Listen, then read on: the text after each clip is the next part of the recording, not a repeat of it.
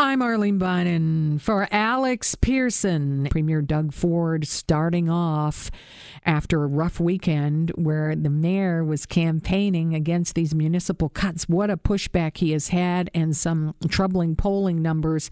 And Premier Doug Ford canceling the retroactive cuts that were to apply to municipalities. He turned it all around. And we're going to get reaction from Toronto City Hall. Toronto City Councillor Kristen Wong-Tam is joining us. Kristen, thank you for being here. It is my pleasure. Thank you. All right, let me ask you, were you anticipating this U-turn from the Premier here? I have to say I was a little bit surprised, but not overly. The last few days of just the media pundits who were describing what was happening with the polls that they were receiving, dissecting the Premier's popularity as a spiral downward, that certainly did tell me early, last week anyways, that things were going to shift, including the fact that the Premier was publicly booed at two very large public events. All right, let me ask you, the Premier made the announcement today, says it is a government that listens. Are you happy about that? Because going back on something that was not right or that the public didn't love, it may be a flip-flop, but it's a good thing as well. I mean, certainly I will take the good news for what it is today, and that is that the Premier backed down, which I think is absolutely important. It's not so much that he listened. I think what he said was, you know what, I'm not going to do it this year, but, you better find yourselves efficiencies next year. He didn't make any commitments about what will be cut for next year, but by all indication, if he holds course with what he wanted to do this year and he defers it next year, we're still going to be stuck in the same boat. And what he did with us this year was he left us with a $177 million hole in the 2019 budget, as everyone knows has already been passed. And what I think we can anticipate is that if he doesn't change his course and he's thinking that the city can, find about 177 and more in savings in 2020, it's just not going to happen. Like, we've already been through every single year major budget struggles on even finding the money to balance the budget. So there's just no possible way. And 3 city managers have told the mayor that there's just no possible way for us to find additional efficiencies. All right. And as you mentioned, the Premier said that he's going to take another run at it next year. So is there still an uncertainty then at City Hall about what's going to happen next year? Yes, I would say so.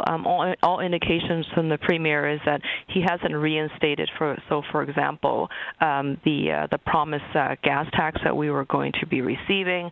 What he said he'll do is just not retroactively cut our budget this year. There's been no conversation about what the cost sharing will look like next year. And if the Premier continues to hold course for next year, the only thing we've done is buy ourselves about approximately 6 months.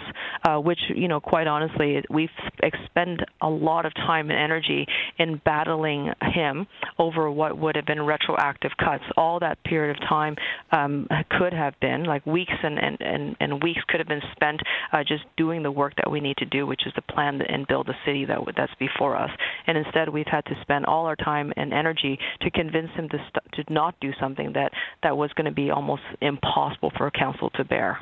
All right, the mayor has said that he looks forward to working with the Premier and that the city's on, quote, a continuous search for efficiencies each and every year, with the focus continuing to be on the ways we can achieve them without jeopardizing core services. Kristen, do you think that the mayor's comment means that when you look ahead to 2020, that maybe there's not going to be any cuts? Or do you think there is going to be a willingness to sit down and slash some items? I would hope that the mayor actually speaks strongly out again against cuts in 2020.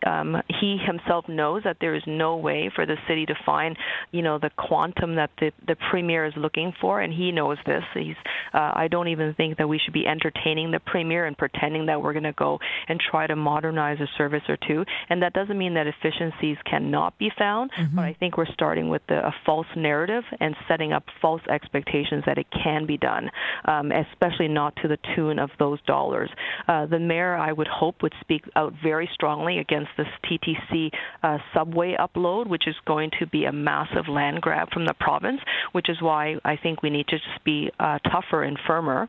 There's also Bill 108, which is the Premier's new planning bill. It affects 13 different pieces of legislation, and it's also planning to reduce the development charges that the city can collect. It's going to reduce the type of green parkland and type of fees that we can charge for development, and that still has a budgetary impact of approximately $1 billion over 10 years.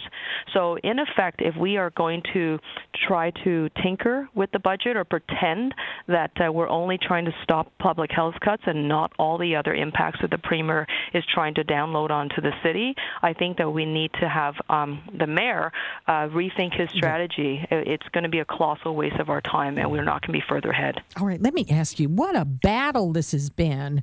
It's been absolutely incredible. There is always a healthy antagonism between the province and the city and the municipalities. However, this was something, I mean, you had Mayor Tory going door to door in PC ridings, and there was a feeling of a groundswell of pushback here against a government that won a majority. When you look at it, you know, how are you feeling just how raw and how tough this battle is going to be? Is there a groundswell? I'm on high alert. I love the city of Toronto. I love the work that is taking place in building this global center. We are a major urban power now across the world, and people are taking notice, and you don't really want to mess with that. And that happens with investments in the city, by creating jobs in the city, by making sure that we can build adequate housing and all sorts of things. But how much of a revolt is that's what I'm asking you. I mean, on the ground, on the streets, on the sidewalk, in your area that you represent, are you feeling a revolt that maybe you haven't seen before? Or is this just business as usual between a city and a province? Well, no, certainly it's not business as usual. I think that the Premier is not popular in the local communities right now, especially since he was attacking their House of Government, whether it's cutting and slashing council in half, trying to steal the TTC subway uploads, trying to slash public health and to reduce the subsidies for childcare. This is not a popular Premier. And in my ward, which actually is very development heavy, there's a lot of development pressure. Ridding ourselves of the Ontario Municipal Board was a very popular thing that the Liberal government did. And having Doug Ford bring that back is just, I can tell you, has got people steaming through the ears. All right. Kristen Wong-Tam, thank you for joining us. You have a great evening. Thanks kindly. Thank you. There we have Toronto City Councillor Kristen Wong-Tam with her reaction. And, we have 220, and the Premier saying today they're going to work with the municipalities and get some efficiencies. I'm Arlene Bynon for Alex Pearson. This is Global News Radio.